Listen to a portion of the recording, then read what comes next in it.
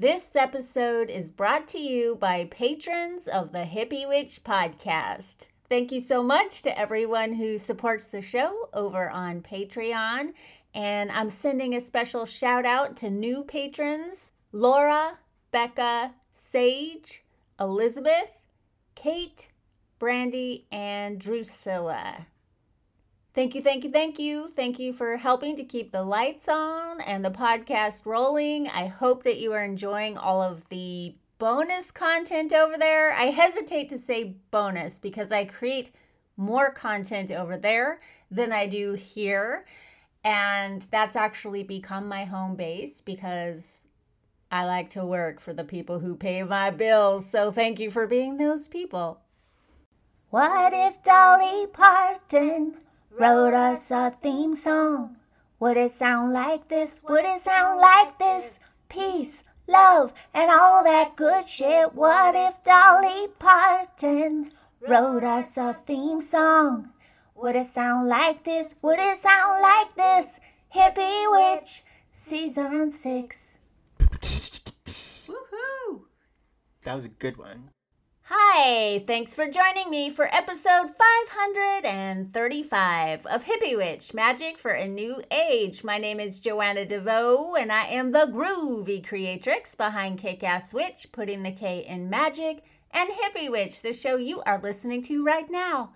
I also have a free ebook by that name, Hippie Witch, Peace, Love, and all that good shit, and you can pick up a copy of that at www.joannadevoe.com, where you will also find the show notes for this episode, including links to today's magical guest, the one and only fabulous Tess Whitehurst.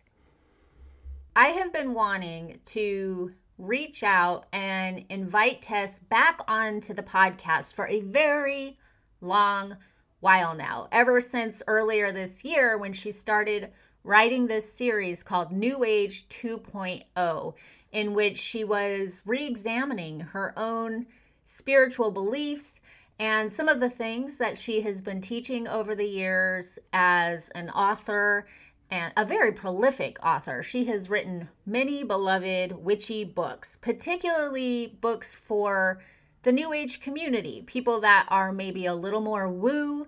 And I know so many of you fall into that camp, and that it's probably never a bad time to have Tess Whitehurst on the podcast. But I wanted to have her on to talk about some of what she was writing in this series called New Age 2.0, because she was talking about spiritual bypass, toxic positivity, victim blaming, and what I would define as toxic purification. This overemphasis on cleansing, and feeling impure. But something held me back from reaching out, and I would like to share that with you. I feel like, as vulnerable as it makes me feel to talk about it, I think it might be worthwhile. And she had a book come out earlier this fall called The Self-Love Superpower, and I thought, this is my in. She has a new book to promote. It looks really good. I actually have a copy of it. It is really good. And so I just sucked it up and I invited her on to the show. If you're only here because you are only interested in listening to this interview, I recommend bypassing this very, very long intro. I know it's going to be longer than usual because I have a lot to say. If you don't want to hear it, you can just skip straight to the interview, where we will talk about this series, New Age 2.0, and her new book, The Self-Love Superpower. But in reaching out to her to invite her onto the show and in conducting the interview, something very strange happened, something alarming, and it actually shaped the interview. And so to me, it's worthwhile to be a little vulnerable and share that with you.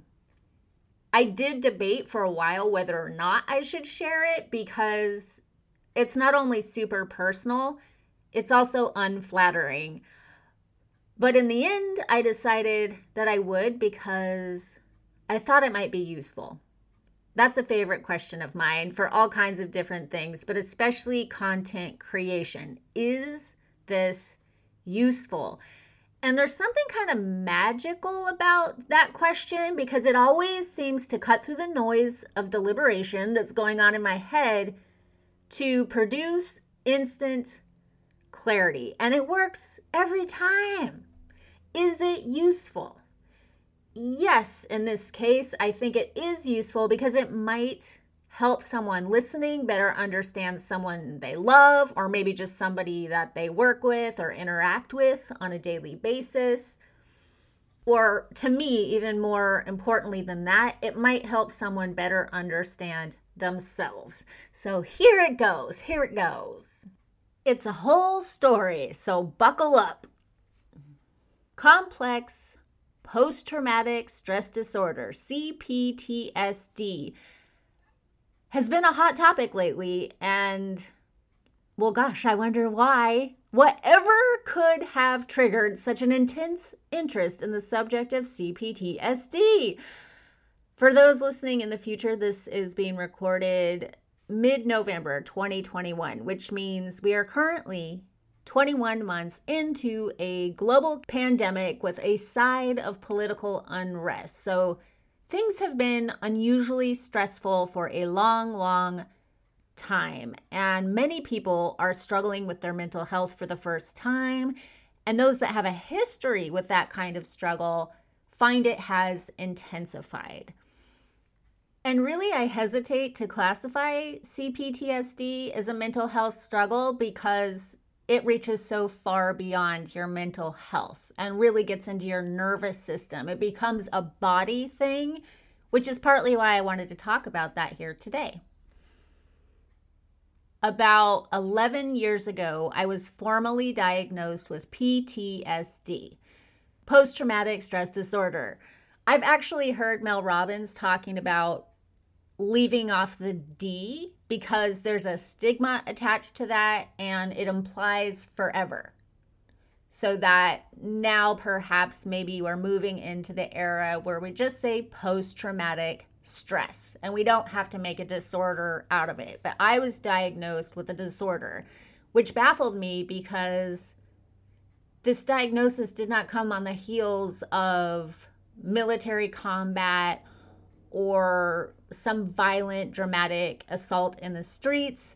And that was as far as my understanding of it went at the time. I actually felt foolish and undeserving of the diagnosis. Can you imagine?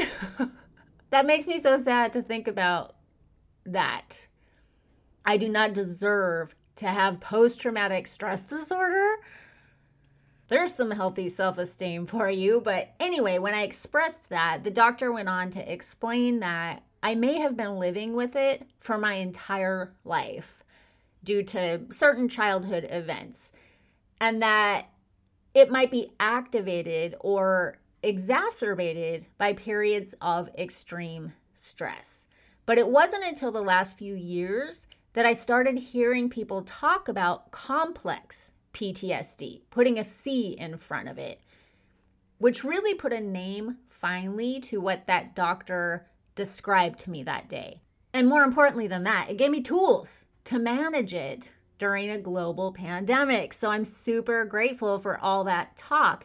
And if this piqued your interest, I highly recommend checking out the work of Pete Walker, who is a licensed psychotherapist and an author who has written a lot on the subject. Or if you like a more casual approach, go over to YouTube and check out Anna Runkle. She goes by the crappy childhood fairy over there. And she is not a doctor, but she is a fellow survivor with tons of insight and a sense of mission that you can feel. It feels like she's on your side. And she shares a lot of great tips and techniques that I have personally found to be super useful. I would love to have her on the show one of these days. But at any rate, let's get to what happened as it relates to this interview specifically and why it might be useful to you. At some point during the pandemic, I started to realize that some old symptoms I thought I had completely overcome, they somehow snuck their way back into my life, and they were starting to cause problems. And by the way, Tess doesn't know any of this. I hope she doesn't mind me sharing this here on her episode. It's just the truth. This is what happened in recording this episode. So one of these symptoms is the freeze response, which is pretty common. And the other is called dysregulation. And I used to think of dysregulation only in terms of emotional dysregulation. But come to find out, it can be more physical than that. And it involves your nervous system. Your nervous system can become dysregulated. So if something knocks you off balance, even the tiniest bit of stress, your physical body can be thrown out of whack. And you might drop your keys and run into the wall on your way out the door. Hello, it's me. That is so me. This happens to me when I'm running late, or if I have to do something that I'm intimidated by and right before I do it. Running late, though, is the main trigger for this in my case. So the most effective way that I have found to manage it is to not run late, which I've gotten much better at over the years, but it's something that I still have to work on. I have to do it deliberately. I have to purposely create a cushion for myself, when what I really want to do is just wait to the last minute to get ready and hit the road or whatever it is I have to do. Get on the phone for a call or do a Zoom meetup. I will procrastinate until the very last minute and then spend that last minute running around like a chicken with my head cut off. Something about running late turns me into an absolute clown. I literally start running in circles and dropping things and forgetting things and whacking my shin on the coffee table and spilling my purse, and my thoughts get scrambled, and I just become this kind of chaotic, whirling dervish of discombobulation. Discombobulation is the perfect word for it because it sounds how it feels. I feel discombobulated. So there's that. That is what the dysregulation of your nervous system feels like. The freeze response is more commonly known, and it's part of that classic fear response of fight, flight, freeze, or fawn, the 4 Fs. And most of us, as human beings, we have one or more of those, fight, flight, freeze, or fawn. One or more of those we have probably experienced when we felt threatened. It's activated when you feel threatened in some way. I definitely have experienced all of them, but historically my go-to has most often been to freeze, the freeze response, which is actually pretty mystifying in the moment. It just doesn't make sense to me. Like, why would you just freeze up and do nothing? It seems much more productive to fight or flee, but it's not an intellectual thing. It's not a conscious decision until it is. And even getting there can be some work. But for the most part, when it happens, I'm not looking at the threatening situation and going, you know what I should do here? Nothing. Absolutely nothing. I should feel nothing, and I should do nothing about taking on this threat. And keep in mind too, like a threat for me can just be running late. Like I have a lot of stories about that in my head that feel threatening to me. But it's really not about those stories anymore consciously. It's beyond thought. It's automatic because I've had many, many years of developing that neural pathway. I am well trained to freeze. You can just tell by the sarcastic way that I say it that I am not pleased about this, but it is what it is. And it's useful to recognize that. And there is that word again, useful.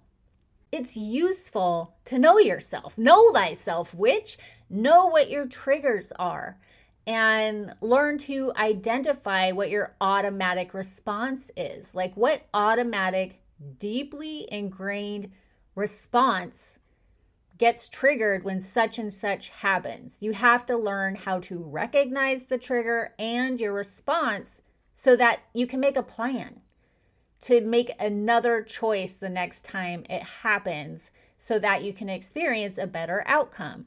And yeah, it's a lot of work to manage these things, but it beats the hell out of the alternative. And the good news is you can develop real skills and create new automations if you stick with it, if you stay committed, which I actually thought I had done.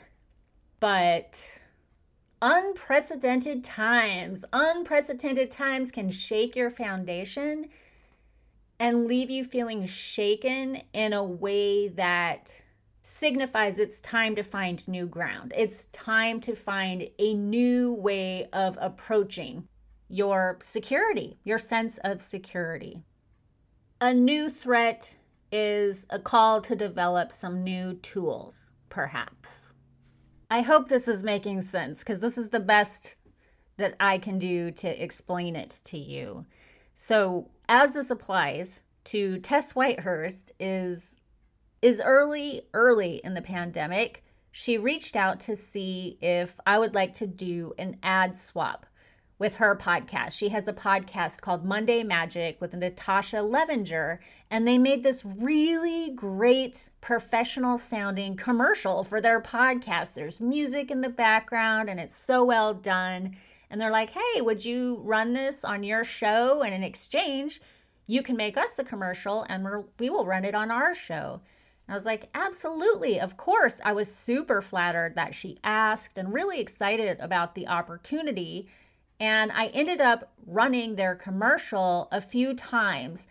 And I was insecure about it. I would like book in the commercial like, oh my gosh, I know this is a commercial, but here we go. I'm supposed to make one for their podcast, but I haven't done it yet. And guess what? I never made the commercial. I never sent it to her. Something in me was triggered. Some sort of insecurity was activated. I felt threatened. You might have heard me talk in the past about stranger danger, which for me, it's not just about people who are scary, like internet strangers who come after you aggressively and they're being mean to you. In my experience, it's actually people who come after me because they love me so much and they want to send me things and they say they're just going to show up on my door or drive across the country. And I don't know what to make of that. I don't know these people. I'm a single mom. I don't know what I would do if they showed up at my door. And this doesn't happen often. It's unusual. Most people are totally cool and I love hearing from them. But when someone starts acting weird like that, it really freaks me out. And it's happened enough that it's really scary to me. When my podcast grows, I always feel threatened and I will often pull back. And so I think what happened is that. I think it scared me a bit and I kept procrastinating and kind of beating up on myself about it. And I'd be like, why are you procrastinating on this? Why are you freezing? This isn't scary. This is a great opportunity. And Tess is so cool. Like, why would you put her off like this? And keep in mind, at no point did she reach out like, where's this commercial, lady? It was fine on her end as far as I could tell. It was just me suffering over this. And the more time that went by, the worse I felt. And it just started seeming to get further and further away from me. So I did a bit of shadow work around that. And I boiled it down to one sad little insecurity that was hiding out in my subconscious, which was, I don't think they're going to like me. I don't think the Monday Magic podcast audience is going to like me. I'm so weird. I'm so goofy. I do things like this. I talk about my personal life. I bust into song.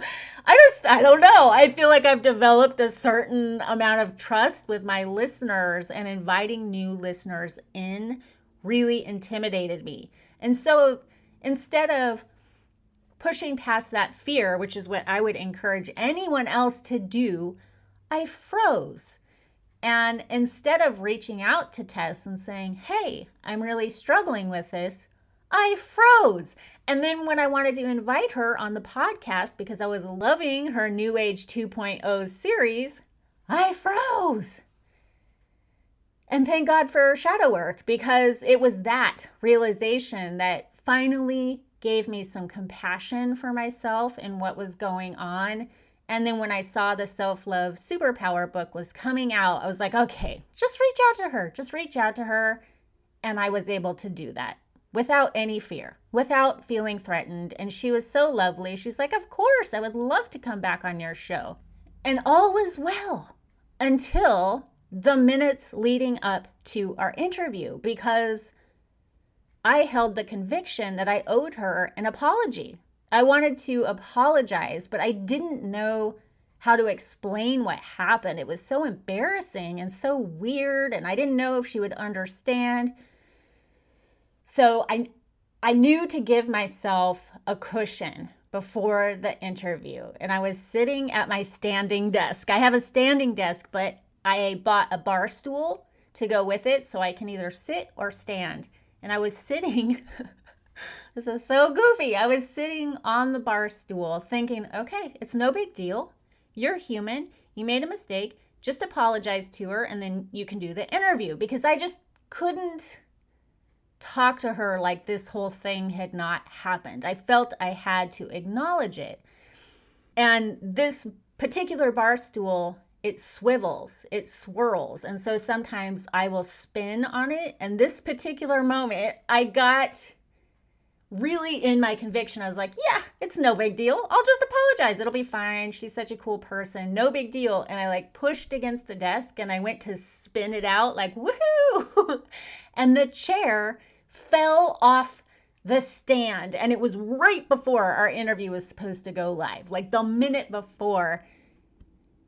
And this completely knocked me off balance and into a state of dysregulation that had me grabbing my computer off my desk and my microphone and diving. I don't know why I went right into combat mode, but I did. I dove across the room.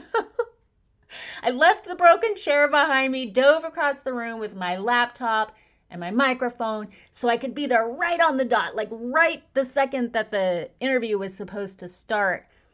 And at that point, I was a nervous wreck. I had completely knocked myself off balance and diving across the room to the floor where I have this little altar set up where I sometimes record because I can set my laptop and my microphone up there. And when we were trying to connect and say hello, apparently my microphone had gotten unplugged, and so I couldn't hear her. And I'm like, hello, I can't hear you. Oh my gosh, what's going on? And I'm struggling to plug the microphone back in. And I have enough self-awareness to know, holy shit, I am completely dysregulated. I am shaking. This is wild. But it did not occur to me to just pause and say, you know what? I could really use a minute. Is it okay if I just take a minute here to center myself? For sure, she would have been like, yeah, no problem. But what did I do? I proceeded in that state. I apologized to her and she was like, yeah, that's no problem. That didn't hurt me. If anything, it hurt you, but it's no big deal. And if you still want to make the commercial, we'll totally air it. No love lost. It's cool. And we went into the interview and I could not calm down. I couldn't get centered. I kept trying. I was taking my hands. A trick I like to do is push my hands against my heart because it tones the vagus nerve. It can calm me down. But I was doing it while I was trying to talk and while I was trying to listen. And so many mistakes were made. I was scrambling up words. I called her partner Ted. I called him Tess. I injected words that weren't meant to be there. Thank God I can edit these things, which is totally what I did. I ended up leaving one moment in just so you could hear a little bit of what happened. And it's kind of shocking too how much you cannot hear.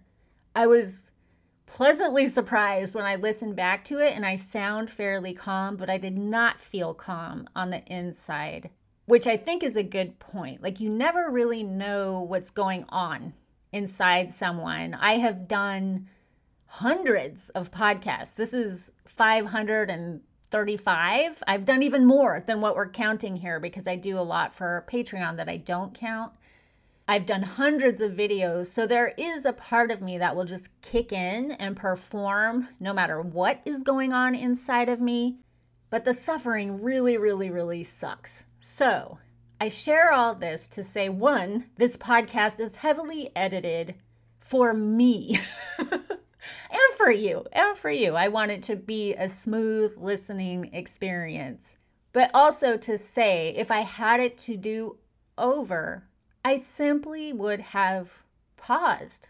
When my chair broke, I would have paused. I would have calmly signed into Zoom to conduct the interview. And I would have said, you know what? I had a little accident. Can I just take a minute or two to collect myself? It doesn't take long. If you have a dysregulated nervous system, there are breathing techniques you can do. Again, my favorite is to just press my hands over my heart. Mel Robbins has a really great mantra that's super duper cheesy and it totally works. She has you press on your heart and say, I'm okay. I am safe. I am loved. And it works like magic. I love it so much. I've actually shared it with my son because a lot of issues came up for him also during the pandemic. I noticed he was very, very insecure and nervous all the time. And this is something that you can teach anyone. You can teach a little kid. And so I have him doing this, putting his hand over his heart and saying, I'm okay. I am safe. I am loved. And because he is Tanner Golfball DeVoe, he cannot end it without adding his own. He says, I am fabulous. Maybe you want to try that out. I'm okay. I'm safe. I am loved. And I am fabulous. We can be human. We can be human and we can still be worthy of love and we can still be fabulous. And that is the message that I wanted to share with you here today on this episode where we are talking about the self-love superpower, talking about self-love as a superpower. This is how you love the soft animal of your body, as Mary Oliver put it. Loving your body, caring for your body, learning how to soothe an anxious nervous system is a powerful form of self-love. Take care of yourself. Take care of your body so that it can in turn take care of you, which it works so hard to do. How can you not have compassion for that? And then speaking of compassion, that is a theme for this interview coming up because this is a time, the time that we find ourselves living in now. This moment in history is about not just having compassion for ourselves, but having compassion for who we were in the past and learning to become more aware of the ways that we may have not been compassionate to each other in the past. Becoming more aware of the ways we may have been blind to the struggles of our fellow human beings or engaging in spiritual bypass.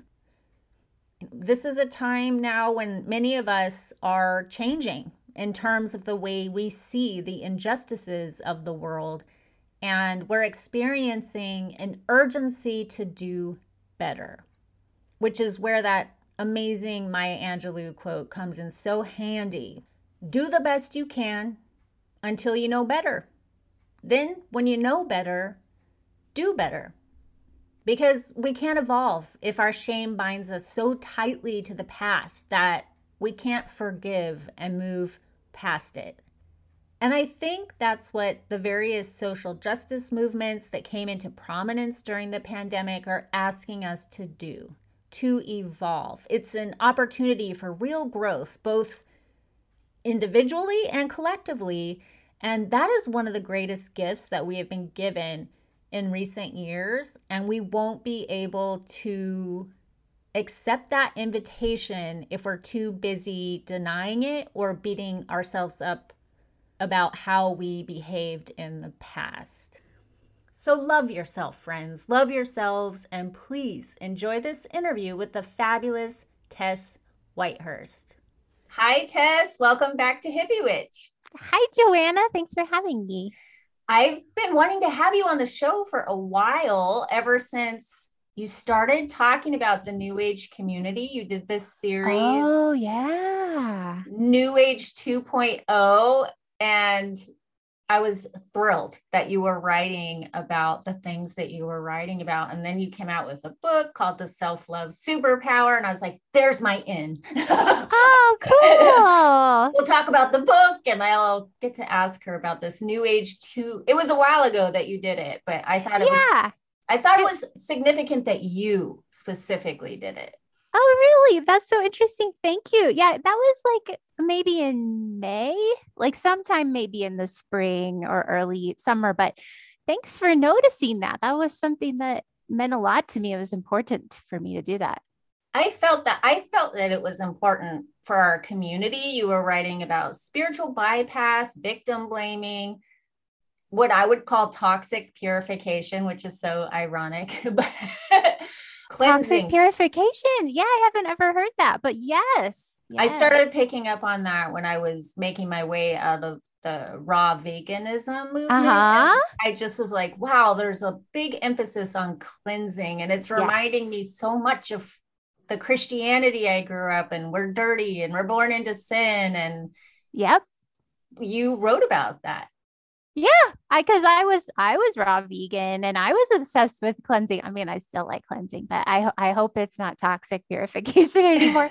But I did identify like, oh, this is sometimes it comes from being fundamentally feeling not okay. And so instead of saying, oh, I need more sage, it's more honest and helpful to say, I don't feel okay. And then you can work from there, you know? Yeah. Yeah. And maybe you're not innately dirty. Exactly. Don't start with that premise. But if you notice it, I mean, that I think it's valuable to notice, oh, I feel that way. Now, why do I feel that way? And how can I lovingly, compassionately begin to shift that? And where did that come from? And for you, it sounds like, and for me, and I mean, our whole culture is, even if you weren't raised Christian, you still are in a culture that's very influenced by that paradigm. There you go. Yeah. So much of our literature, our movies, our stories, even when they don't say anything about the Bible or Christ or Mother Mary, it's just still those stories, those fundamental beliefs about our bodies, our sexuality, our worthiness. You know, it's like that. They definitely say fundamentally we are sinners. Yep. Original sin, born into sin, born sinners. And I think too, the emphasis to deny your body. Mm-hmm. And that the body is bad somehow, I feel that extends out into the way we treat the planet that we live on as well. Yeah. Yes. Yeah.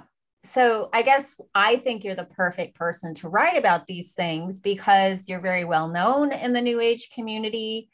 And you did it in a way where it wasn't like, let's just throw all of this out. There's room for these different concepts. You wrote this in 3 pieces. Mm-hmm.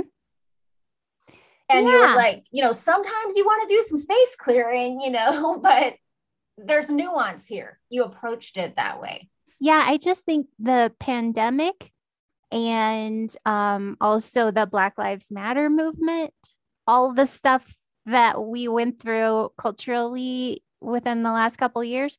I mean, individually, we all, I think many of us are examining everything, re-examining everything. Like we have a new way to look at just we were thrust into new perspectives, And I think that all that new age stuff, it was important to say, like, a part, I mean, it took a while, but initially when I started to tune into it, a part of me wanted to be like, oh, this is wrong. This is a wrong path. I was confused. Maybe I should just completely quit my job.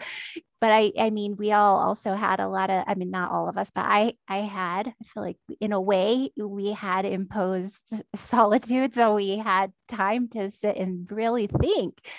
So I did realize I didn't want to throw all of it out. There were parts of it that are valuable to me, but it was shadow work. It was shining light onto the parts that are toxic, so that we can be honest about them and heal them within ourselves. Yep. Yeah. I like to, when you were speaking about Louise Hay, for example. Yeah.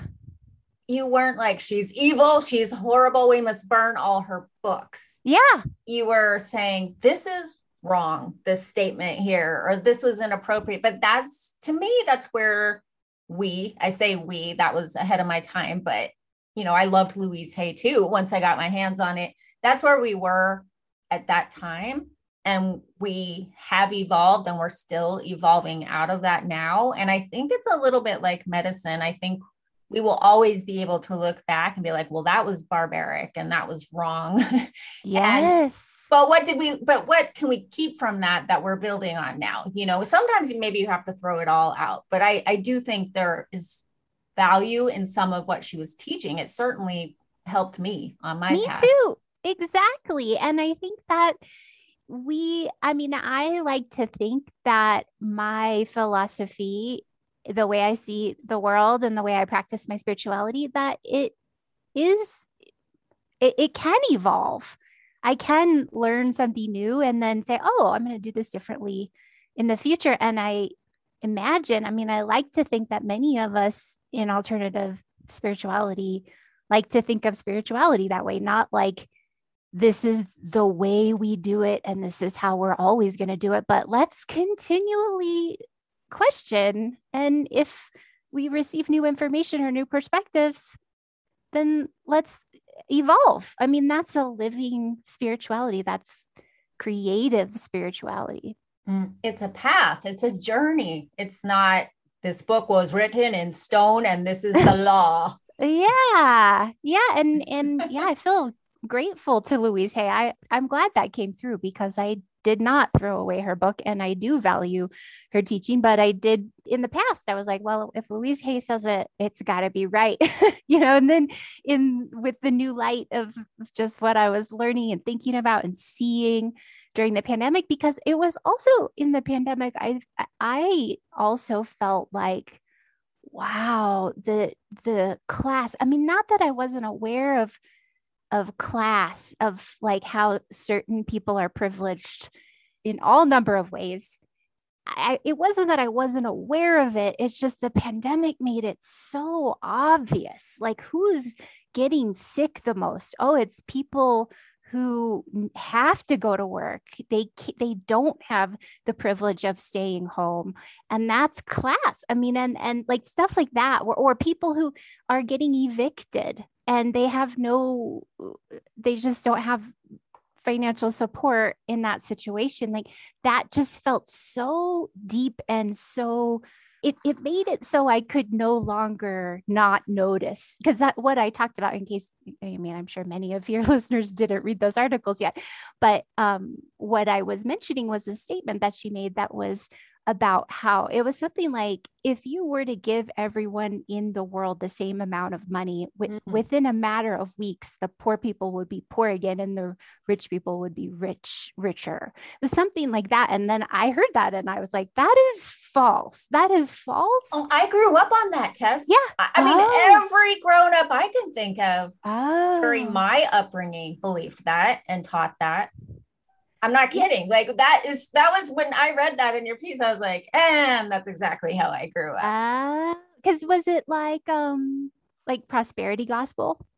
I didn't grow up in prosperity gospel, but I think just a very very, very, very fundamentalist Christian slash Republican. We all start with an even playing field. Capitalism is wonderful. And the people who have succeeded deserve it. And the people on the street, you don't give them handouts because they'll just blow it. Right. But you also hear this a lot just in the personal development movement, specifically about finance. And you'll hear it repeated often that people win the lottery and then they lose it all. Or you'll hear a lot of stories that also reinforce that message, I think. Right. And because of the pandemic, like I felt really motivated to learn more about helping people, not just, I mean, it's my job to write about spirituality and to teach, but I was like, I really want to help people who really need help, to eat or to get medical care.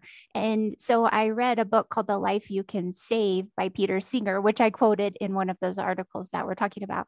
And he talked about a study that actually showed that belief that, poor people will just be poor and rich people will be rich because it's their mindset, it's false. I mean, because the study was, what happens if we give poor families, in severe poverty, what happens if we give them a certain amount of money so they have a basic income?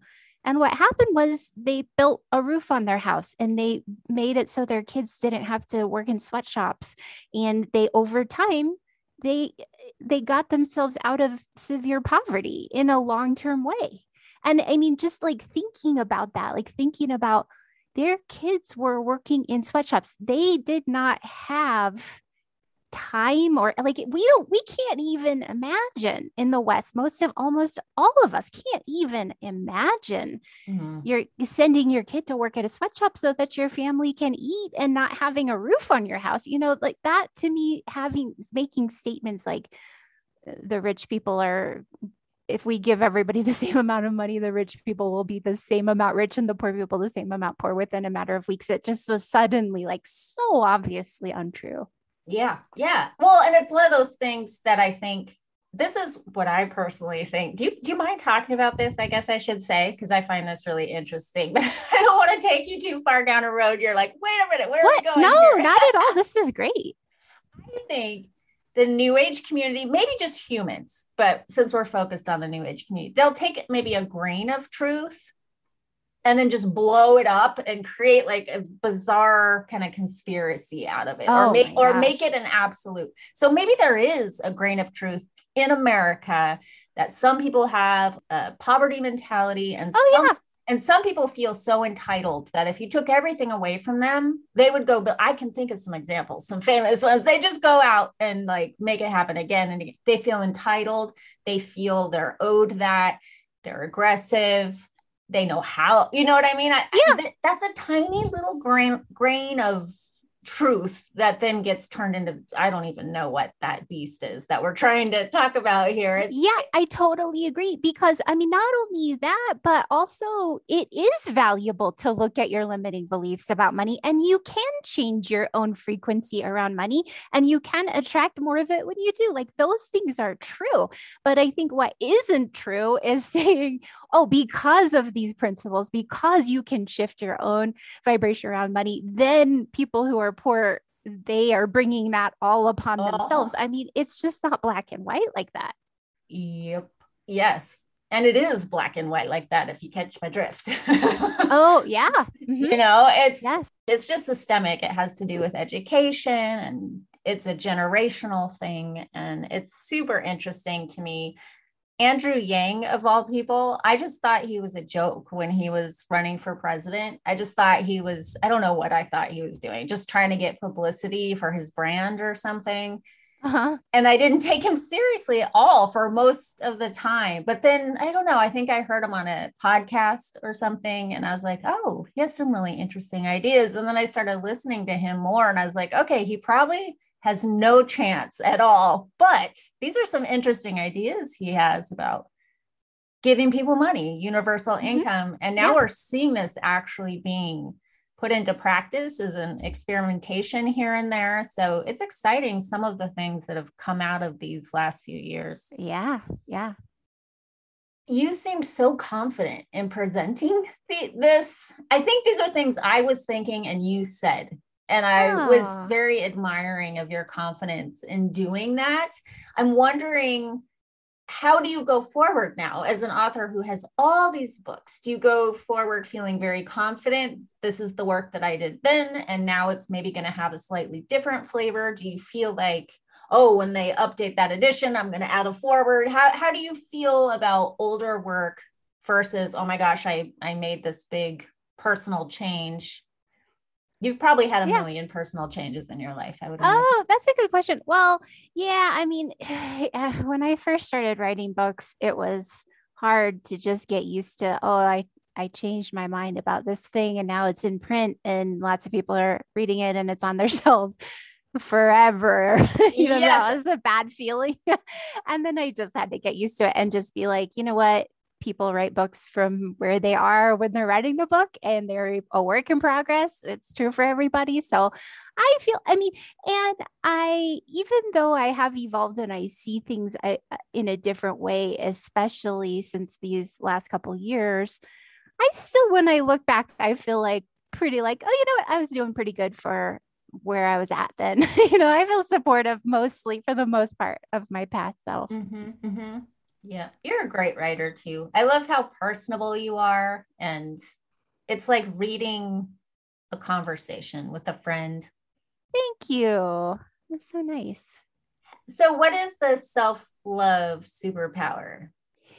So that is my new book, The Self-Love Superpower, The Magical Art of Approving of Yourself No Matter What.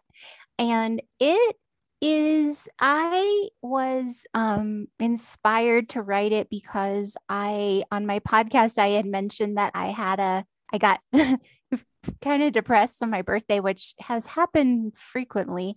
And someone emailed us about me and my podcast co-host, Natasha, about how she was surprised that I would have a bad depressing birthday since I was somebody who wrote about self-help. And she just, I guess, imagined that I didn't have things like a bad depressing birthday where I didn't feel like going anywhere and I just wanted to cry all day. And so then I thought, I want to talk about how imperfect, because I guess I kind of realized that maybe I had left out that the vulnerability piece, and also it feels so important to me in the spiritual path to feel all the feelings, and when they come up, to allow them and to look at them, to breathe into them. It just feels like such an important piece. And when the more I do that, the more I'm like, oh, I'm crying a lot. I want to know why. And I want to feel that and heal that and go through that. I feel like the more that I do that, the more I love and approve of myself unconditionally. It's a lifelong journey. So I wanted to write about those dynamics of how I do that, how we can do that, how we can be kind to ourselves, compassionate with ourselves, patient with ourselves, and not feel, there's just so much I've learned over the years about how to do that, like not feel like we need to be awesome. Like I have a chapter called Let's Forget About Being Awesome. Because I don't know if you had this, but I got the idea growing up the way that my parents were. I just got this idea that I needed to grow up and make them proud by being famous and brilliant and just so out of the box and so good at everything. And, I just got that feeling like that it was important to be so cool and so great. And it's just not, it's like so different from actual self-love, like having a high opinion of yourself in all these different ways, and self-love it sounds like they would be the same, but they're so different. So like a big part of my learning process was to let go of feeling like I think we're all remarkable. I think we're all unique and we all have things we're great at, but to just really completely let go of believing that I needed to be in any way remarkable in order to be deserving of love was it continues to be such an important piece for me. Yeah, I love how speaking of the new age community, I love how we continue to unpack self-love. So, Yeah. we start maybe with some Louise Hay and then we're into the shadow work all of a sudden. And then we get to the point where like, okay, self-love is self-acceptance, it's self-worth, it's being worthy as is in the moment, no matter what comes up. Yeah. And I think it is helpful to think of when you love a person or an animal, when if you think of someone you just adore, like probably your son, Yes. or, my brother or my partner, when I think of them, I don't think like when I think of loving them, I'm not thinking of all the things they're good at or all the ways they tell the right joke at the right time or whatever, not at all. It's like, I don't want them to think they have to be anyway. I want them to know that my love transcends any ways that they are or aren't awesome. So it's a similar that's how we can really tune in what is really self-love. It's not thinking that your body looks like it would be in a magazine. Like that has nothing to do with self-love. Yeah.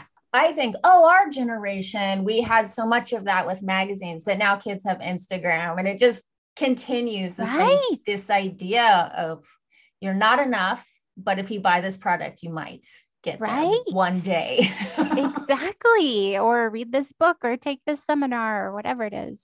Yeah. It's like very, very bad magic that we are convinced to hate ourselves. Yeah. I was really into self-love for a long time before I realized how much I hated myself. Oh, it made me feel that way too.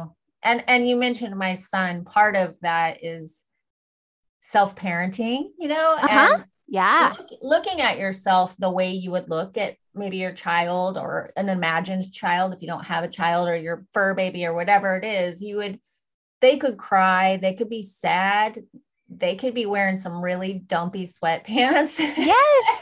And it would be okay. Yes. You might tell them, you've been in those dumpy sweatpants for 2 weeks. I feel like it's time to change your clothes, but that doesn't mean you don't love them. Exactly. It has nothing to do with how much you love them. Yeah. Mm-hmm. You are a fun, surprising person too. I remember when I found out that you grew up near and around a funeral home, and it's interesting that you're a witch and you also are this person that has this very light personality, and you walk this line between what I think of as more of like the new age, what formerly would be called maybe like a love and light kind of vibe, and then you're just a full-on witch at the same time. You have a big spectrum. Like, oh, thanks. Tess is large.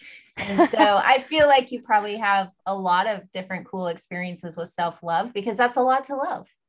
Ah, yeah. It really does make the difference between feeling at home in the world, feeling joyful, feeling like whatever happens, you're going to be okay. I mean, that's what makes the difference, is knowing that you have your own back, that you can support yourself, give yourself a hug, say kind words to yourself, even when you make mistakes. It's just so fundamental. I love that there is a shadow love, or a shadow worky chapter. What is it? Shine light on your shadow. I flipped to that chapter first. I was like, yes, this is for me. Ah. Yeah. And what you said about Ted, your partner, I was like, I am Ted. I'm the weirdo. I totally related to Ted's experience, and I appreciate you putting personal stories in there like that. Oh, that's interesting. You had that. So the story about him worrying that he was too much of a stoner guy. Yeah, and just too much of a weirdo and outsider, and you are too sweet, and that dynamic, of just, she's the good one and he's the bad one. I was the good one turned the bad one, but it's complicated. But I definitely related to Ted. Yeah, and I wanted to tell that story too, because so for your listeners, so I was talking about how Ted was raised in a way where he felt like he needed to be like less um less alternative, less he's like a natural, he's a songwriter, he's a rock guy. He was in a band when I met him, but he always, I noticed he had this fundamental feeling that he was too weird. And all it was true that his friends and family, when I met them, I was surprised. It felt like, oh, these people seem very different than Ted. They seem very like just more conservative. Ted has shaggy hair and he just looked like a rock guy, and they looked more, conservative. And I kind of was the opposite, where I felt, where I came from, that I felt like I needed to be cool. And my brother and my cousins were in punk bands and I wasn't. And I felt like, what's wrong with me? Why am I not as cool as them? And so it was interesting to me to like that, how Ted and I we came from different backgrounds, but we similarly criticized ourselves. So it's useful. I wanted to tell that story because it's useful to notice, oh, I got this idea that I'm supposed to be this, when really I'm naturally this, and to just notice that's really not you. You don't have to internalize that. It doesn't mean you need to try to pretend to be what you're not or beat yourself up for not being that, but bringing consciousness. I mean, that's shadow work, is bringing consciousness to things like that you may previously just have assumed, well, of course I should be cooler than I am, obviously. Obviously. Yeah. Well, I see, I think I was very much like you when I was younger, and I decided I had to become cool. Not I want to be cool, or why am I not cool? I worked very, very hard to try to figure it out. Me too. But then I was in the punk band and I did those things. And I think it was like a self-betrayal, to be honest. But I relate to what Ted was saying about being the weirdo, because I was always called the weirdo, no matter where I landed. And I think there's a self-hatred in that, because you assume other people won't like you, which we were kind of talking about before this interview started. And I still am surprised to find little pockets of that still in myself. You can be so self-aware, and then another little shadow pops up and you're like, oh my gosh, you're still there. It never really goes away. It's just a part of you. Yeah, I think that was another theme that I wanted to talk about in my book, The Self-Love Superpower, because I think that we need to learn, when we're on this path of creative, magical spirituality, to flow with that process of continually learning. Oh, I have this to work on, and oh, here's another incarnation of this same old challenge, and here's this challenging feeling coming up. The longer I've been on this path, the more I've learned to breathe into, open up, to allow all of that stuff to be there initially. And this goes along with the new age thing. Like initially I had this idea, oh, I'm just going to keep cleansing and healing and cleansing and healing. And then one day I'm going to be just purely made of light. I'm going to have no problems. I'm never going to make mistakes. And I'm always going to be happy. I mean, I wouldn't have maybe said that, but I think I had that idea somewhere. So then it added insult to injury when I would feel down on myself, or I would think a negative thought, or I would manifest something negative, But if you instead learn, oh, I'm going to breathe through this spiraling path, and I'm going to open up, and I'm going to allow, then that becomes the path. And then when those things do come up, not if, but when they come up, then you have these tools, this sort of habit of softening, opening, shining light, having compassion for yourself. And then that's the path. That's where we learn. That's where we grow. That's where we expand. Yes. I love that you use the word habit too. And I imagine this is why you and your partner are still together. You probably came together because those wounds were a perfect match. Yes. Yeah. And I feel like that can turn into a really bad situation if you're not in the habit of opening up to, when something triggers you, you open your heart instead of shutting down. It's probably one of the secrets to why you guys have been together such a long time. Yeah. And it used to be pretty hard. I met him when I was 21, Oh and my goodness. yeah, I was just realizing just today, I was like, oh, we're just at the point now where where I personally have been with Ted longer than I haven't been with Ted in my life. Oh my goodness. You guys Yeah, aren't married though. no, but maybe someday. We're always like, oh, maybe this year. Not on paper. Yeah, no, but we definitely feel married. But yeah, I used to be pretty, there were some gnarly moments, but now we don't have the same. I mean, it's a similar thing, right? It's like we learn, okay, here's some uncomfortable feelings coming up. We're okay. We can breathe through them. We can love ourselves and each other through them. So, but What does he think about all this? Is he game with you? Like, can you have these kinds of conversations? oh yeah, yeah, he gets it. He's a good guy to talk to for sure. Yeah, I guess it would be hard to imagine not. That would be super awkward, I guess, because you are a little bit prolific. And what else would you guys talk about? Because you've always got a new book that you're working on. You have a podcast. Right. Yeah. Well, he's a songwriter, so he has a he similarly wants to explore all the feelings. So that comes in handy. Did he do the music for Monday Magic? Oh, well, that I can neither confirm nor deny for legal reasons.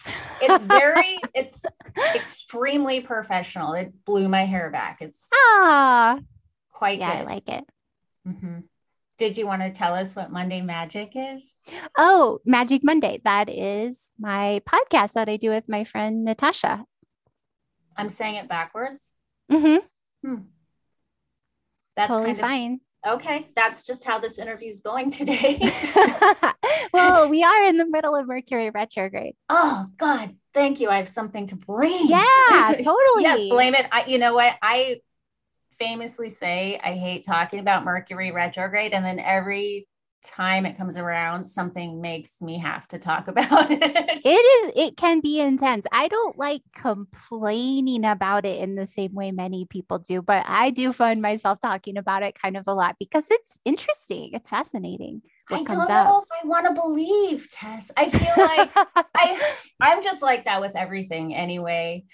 And when it comes up, I just feel like people get so worked up about it. Yeah. And I just feel like, but also sometimes life is hard, no matter what's going on. But what do you think about it? Well, I do feel it. I've really been feeling this one, but in an emotional way. It's Mercury retrograde in Libra. So it's like partnerships and relationships. And I went home to my hometown in the Central Valley of California to help my dad clear clutter, which there was a lot of it. And then since then, I can feel the deep emotions moving, like the deep and just family relationship energy in childhood stuff. I could feel it. And I feel like it's related to this Mercury retrograde, but I do feel like I usually notice something being revised or shifted or usually also some kind of challenge to go with the flow. I feel like that's that trickster energy of Mercury, that if like, oh, is this what you don't want me to disturb? Well, what happens if I do? And then like kind of learning how to expand into that. So I value it and I find it to be an adventure. And sometimes it's a little hard. Yeah. Yeah. It kind of makes a clown of me every time because I really come out like nobody mentioned Mercury retrograde. I think it's bullshit. And then it's like, oh my God, my computer's not working. Why won't my cord plug into the microphone? Right. I can't hear you. I'm talking backwards. Right. Totally. But I do like to ignore the rules of it when people say, oh, don't travel and don't sign contracts. I do like to specifically travel and sign contracts because I don't like rules. Mm-hmm. Yeah. It's interesting that you're decluttering. Were you ever not a tidy person? Yeah, Ted actually talks about when he met me, how I was really very not, well, because I'm a Virgo. What's your sign Oh, again? you're a Virgo. I'm not going to believe anything you say about not being a tidy Oh, no, person. no, no. See, here's the thing about Virgos is because of our perfectionist thing, there can sometimes be very, very messy Virgos because if you can't do it perfectly, don't do it at all. So I did Oh, have that when I like until when was it really? I feel like as I started to get into my 20s, then I started to be somewhat less dirty. No, yeah. I mean, I did go through periods where I was pretty messy, but then I learned about feng shui and I grew up a little bit, and then I really started valuing tidiness. But I had that thing of if I can't do it perfectly, I'm just not going to try to do it at all, which I think I have talked to other Virgos who have had that. interesting. I have known none of these Virgos. I'm a Libra. You asked me what I am. Oh, And that's right. my first husband was a Virgo, and this is a outlaw type of person, except in this one regard of just tidiness. And I made him insane. I really just Mm, drove him nuts because I need like stacks of papers around me at all times. And I'd like put a drink down and he'd slip a coaster underneath it. And that was my first experience of that side of Virgo. mm. So And I was asking because you're such a decluttering type of yeah. person, and I feel like I don't want to call myself a hoarder, but I don't like to let go of things. Oh. And I love clutter. Like I really like it. I feel at home in it. And I've been doing intense decluttering since 2015, and I can only do it in pieces because it brings up so much stuff. It does. Yeah, it's really deep. Well, that's why I was asking you if you have those experiences, because I hear you talking about Mercury retrograde and this ancestral stuff coming up, and I was like, oh, well, you don't have to have a pile of stuff, I guess, to have those shadows stirred. Oh, yeah, totally. But I mean, I did really move a big pile of my dad's stuff. I mean, really big, because he doesn't get rid of, I mean, very, very little does he ever get rid of. And so there was some of my stuff mixed in there, or stuff I had given him, or I found old brochures from when I first started practicing feng shui that I like Oh, have not had in my environment for over a decade, you know? he's proud of So you. what's that? He's proud of you. Oh, well, I mean, I don't know if he was aware that he still had that. Ah, ah, ah. But I'm sure he saved it though, because I could tell when I was helping him get motivated to let go of some stuff that he does have sentimental attachment to stuff. So there may be some truth in that. But anyway, I did move a lot of energy that was, I did do feel like was connected to me and my energy when I did that. Well, what tips help you when you're doing that? Because I can't think of anything more intense than going to your dad's house and decluttering stuff that goes all the way down to your childhood. That would be deep. It was I would be a deep. puddle. Oh, well, you know what? I get into the zone, and this might be a Virgo thing because it was intriguing to me. So I get into this zone where I'm like, okay, now here's a drawer. I'm going to go through all of the little tiny things in this drawer, and I'm going to recycle or throw out. And then I just keep being in that zone. And it's a sort of a meditative focused place for me. But I'm I laughing. was, what? I can hear you love it. You're like, Yeah. here's a drawer. And in my mind, I would be like, here's a drawer. I mean, and at my dad's, there was many, many, many drawers of many cupboards filled with many little tiny things and lots of like tools and lots of drill bits and many bullets, and guns. Sometimes I'd be like, Dad, where do you want me to put this gun? Wow. But anyway, I was intrigued because I would like, if there were things that I didn't know what they were. Luckily, my dad he trusted me. I was like, do you need to see everything? He was like, no, I trust you. But sometimes I didn't know what things were, or I didn't know, like, this seems like it may have sentimental value, or, I just wasn't sure. So I would put them in a bag and put them on his bed for him to look through. And I was intrigued to see when I had to kind of orient him to that. Like he wanted to just look at the bag, like just look in it and be like, yeah, I want all that stuff, or no, I don't want any of that stuff. But I had to be like, no, you have to take it out piece by piece and look at each one. And it hadn't occurred to me that didn't come naturally to people. Yeah, yeah. Well, that's why I'm saying you have some tips for those of us who cannot go through the drawer. Like, what are your secrets? Well, I mean, apparently part of it is maybe my natural inclination because of being a Virgo and being interested in the details. But I would say that if you can if you get overwhelmed by the whole closet or the whole room, to say, okay, I'm just going to do this one drawer. I'm just going to go through all the little things in this one drawer and try not to think about the whole picture. Cause that if I break it down, that's what I'm doing is I'm like, which is true about a lot of things. Like writing is like that too, that people, when they're like, oh, you wrote a whole book. And it's like, well, I mean, I wrote 1,000 words at a time. I didn't write the whole book at once. But if you know, little by little, when you just sit down and do a little bit at a time, then that's really the secret to getting it all done eventually, if you just keep showing up. So are you doing little teeny bits of shadow work? Like I'm thinking going back to your hometown, maybe I'm projecting onto this because I'm sensing that there's no disturbing content in here for you. To me, I would be like, oh my God, here's a shadow, here's another. So do you take that approach to, you're not just moving out the bullets and the tools. You're like, oh my gosh, this is bringing up this weird memory that makes me hate myself or makes me feel... interesting. Well, I know, I can feel feelings. And often with clutter, if it's mine or my dad's, similar kind of feeling. I don't always, when the feelings move through, I can't always necessarily, attribute them to something specific, or I couldn't necessarily name them.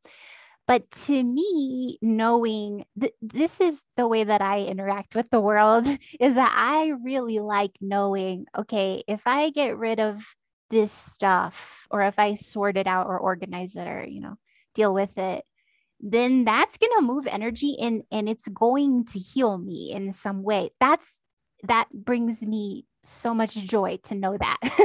So it inspires me. It's like, oh, here's more stuff to get rid of. And I found my brother had a big bass amp that he was storing there, and then he was like, no, I don't want that. And so then I gave it to one of my cousins, and I just felt like, I should move that big thing out of here. I can feel the freedom of it, even when I know, okay, yeah, there's probably going to be some feelings that I'm going to be processing through, and some of them might be painful. I think I just also know that means they're going to move, and they're going to move through, and that's going to create possibility and freedom and open up doors that I can't even imagine yet. So it's kind of I believe you. You sound like what you're describing. I believe you. It sounds beautiful. You feel it? Yeah, I'm feeling it. And I have that experience. It's just so sad how long it takes. I'm not even going to tell you what I just got rid of. Something humongous that I had for a year that my family was like, have you gotten rid of it yet? No, I have not. It took me a whole year. And the entire time, I do a thing where I freeze. It's very hard to explain, but there was something emotional that I didn't want to feel.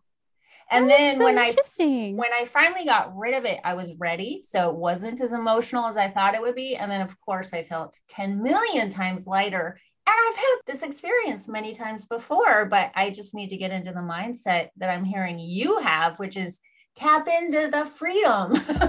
Oh yeah. The anticipation of the freedom. Well, yeah. And also while you're saying that, I also can feel that I do also sense clutter as oh, I want to get that out of here. I have that. I also have that urgency of getting it out of here, which is why I scheduled that whole trip to my dad's in the first place, because I was at his house. I was like, we need to get this stuff out of here. Yeah, it's probably really good to have a Tess in your life if you're a person like your dad or a person like myself. My mom is like that. That's why she's not allowed near my stuff. Oh, right. Yeah, it was a little uncomfortable for him knowing sometimes what was happening, but he also knew that it was we needed to do this at this point.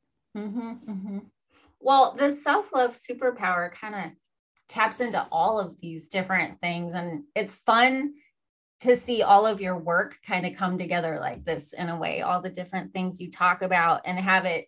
To me, this is very much in alignment with what I was reading with the New Age 2.0 stuff. Like you're talking about these concepts that I'm imagining this book was written before those articles. Is that right? Yeah, it was written before the pandemic. That's how, just if you or any of your listeners are an aspiring writer, this is how slow Llewellyn is, everyone. They they are so slow, much slower than at least many other publishers. But anyway, yes, I finished it before the pandemic even began. Wow, is that timing? Perfect timing. You feel like that's perfect timing? I felt like it was way too long. Oh, well, that's because it's your book. Yeah. Well, to me, that's kind of a divine timing thing because we need this message right now. Oh, good. Well, I mean, it must be, right? It must be divine timing if that's when it's coming out. But it felt like a long time. And I was like, everything is changing. But then when I read back through it, I was like, I felt good about it. And I felt like I already was maybe starting. There was a lot that I had already shifted as far as not, spiritually bypassing or valuing positive feelings over challenging ones. I already was moving in that direction. Yeah, I guess that's what I'm trying to say. To me, this was like the same test, but you were already kind of shifting in this direction. Yeah, finding more compassion for just the human experience that I'm in. Yeah, and what you brought up about Black Lives Matters and all of that is about compassion for other people too. And I think it's a two-way street. The more compassion we have for ourselves, the more we have for others and vice versa. Yeah. Yep. Yeah. And having compassion for our process of learning all of this stuff, letting ourselves evolve and seeing, oh, I wasn't really that cognizant of these class divisions or white privilege. I wasn't as much. And just to be able to be honest about that and feel that and own that, I think is important. Instead of being like, oh, this makes me uncomfortable, I'm not going to look at it. I'm not going to shift the way I'm doing things because I don't want to admit that this hasn't been perfect. Yeah. Do you have a sense where that's taking you next as an author?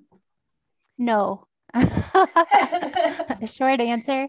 No, not yet. I mean, I feel right now like I'm kind of tuning into what I want my next project to be. I just finished an Oracle deck.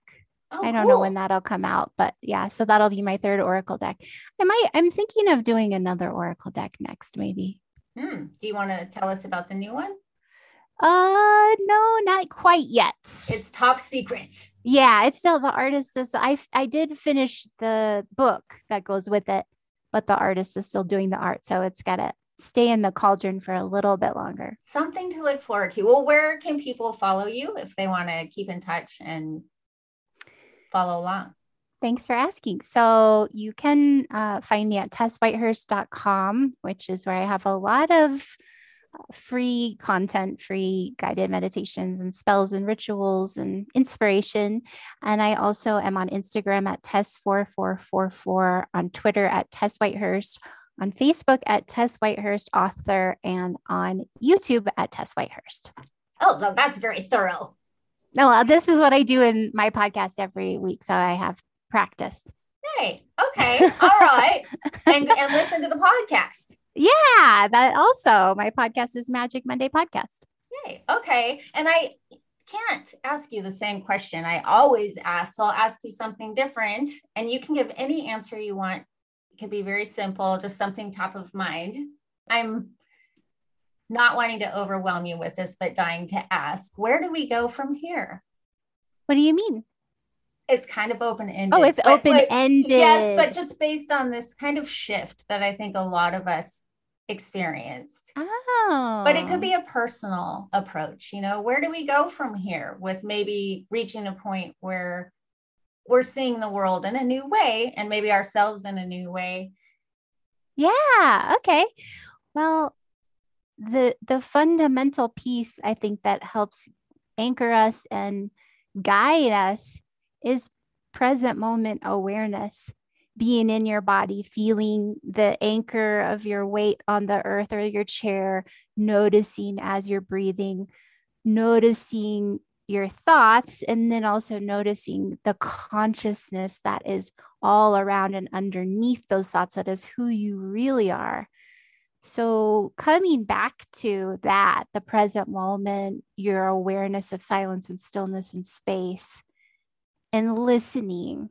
And then you can also, within that awareness, being in your body, being in the present moment, feeling the energy in your body in this moment, then you can also learn to send compassion and love to yourself, check in, be kind, say kind things to yourself, notice when you're not saying kind things to yourself, and lovingly shift that.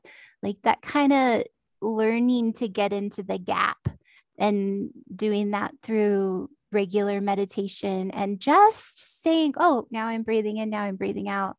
There's the sky.